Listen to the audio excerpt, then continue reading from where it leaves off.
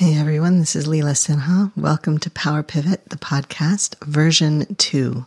This is where we talk about business, leadership, ethics, community, and the way it all fits together. I'm glad you're here. Sometimes everything is just hard and there's no way over or around it. You just have to go through it, like that kids song that some of us grew up with. You know, there's no way over it. There's no way around it. Well, here we are. And sometimes everything at once is just hard. And it's in those moments that we are most particularly vulnerable to making bad ethical calls. Because everything is hard and our systems are scrambling for survival. Our systems are scrambling for a break, for a space, for any opening, for a way up out of this valley that just seems to go on forever. And sometimes it seems like the only way we're ever going to get out is if we step on someone's head, or if we crush that completely irreplaceable plant,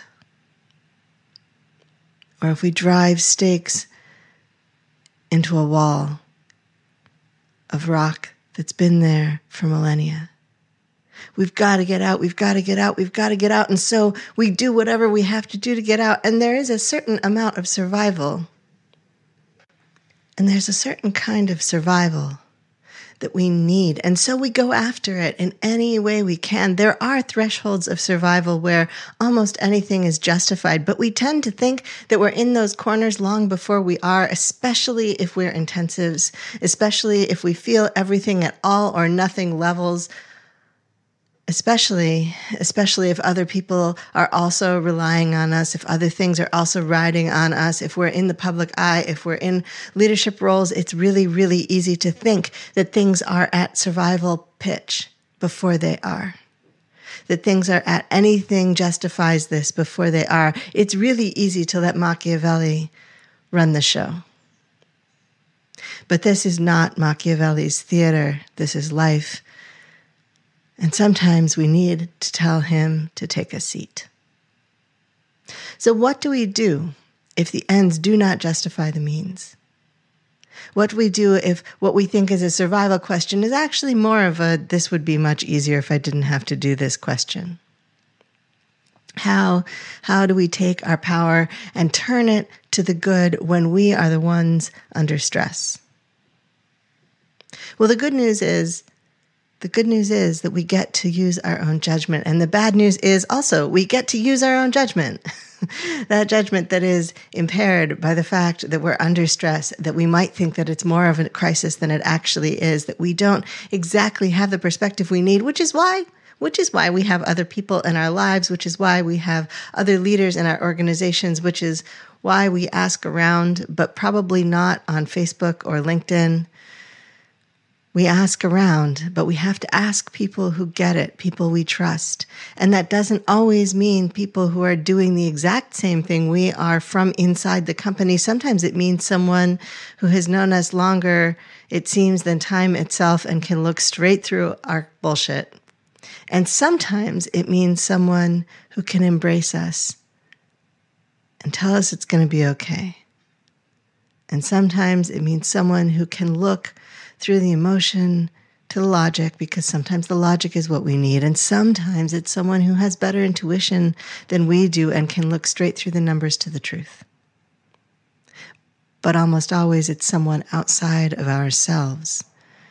They say it's lonely at the top, and it's true. It's hard to find the right person or the right cadre of people.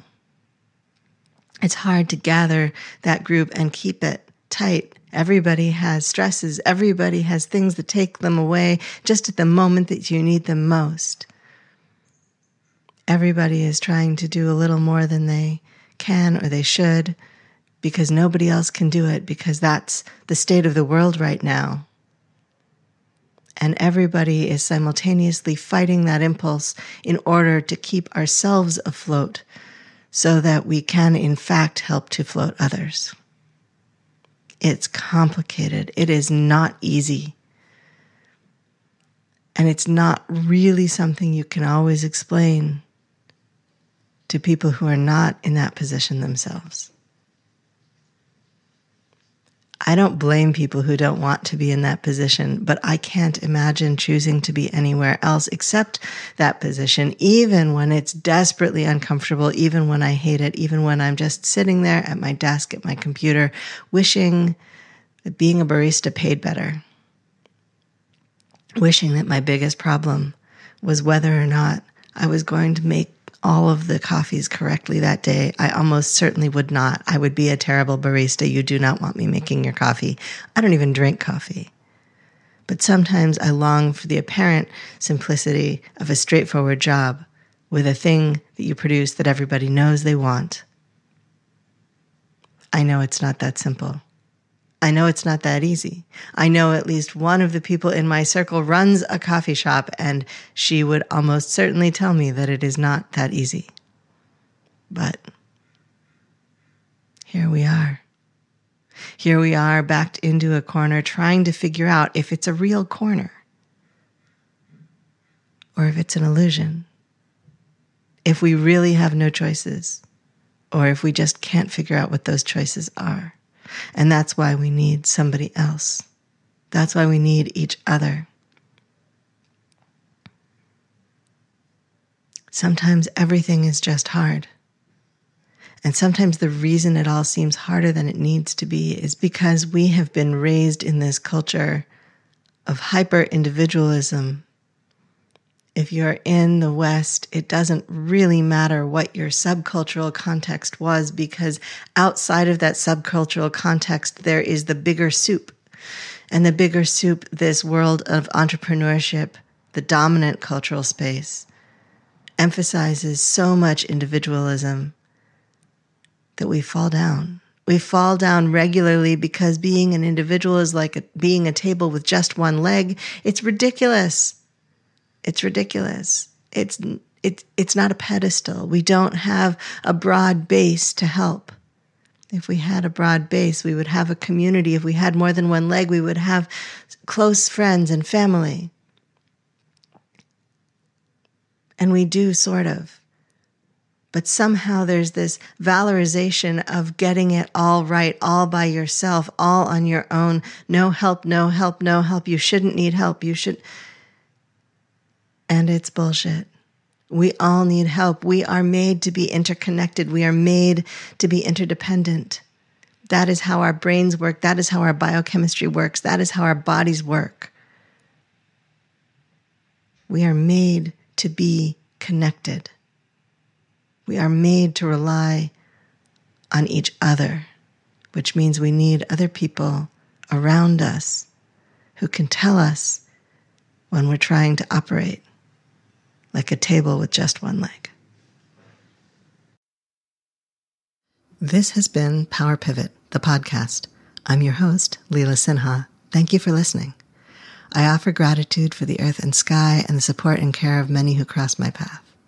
Our post-production assistance is provided by William Jameson, and you can find him at jamesonav.net. You can find more of me and my work, including leadership consulting and keynotes, at intensivesinstitute.com.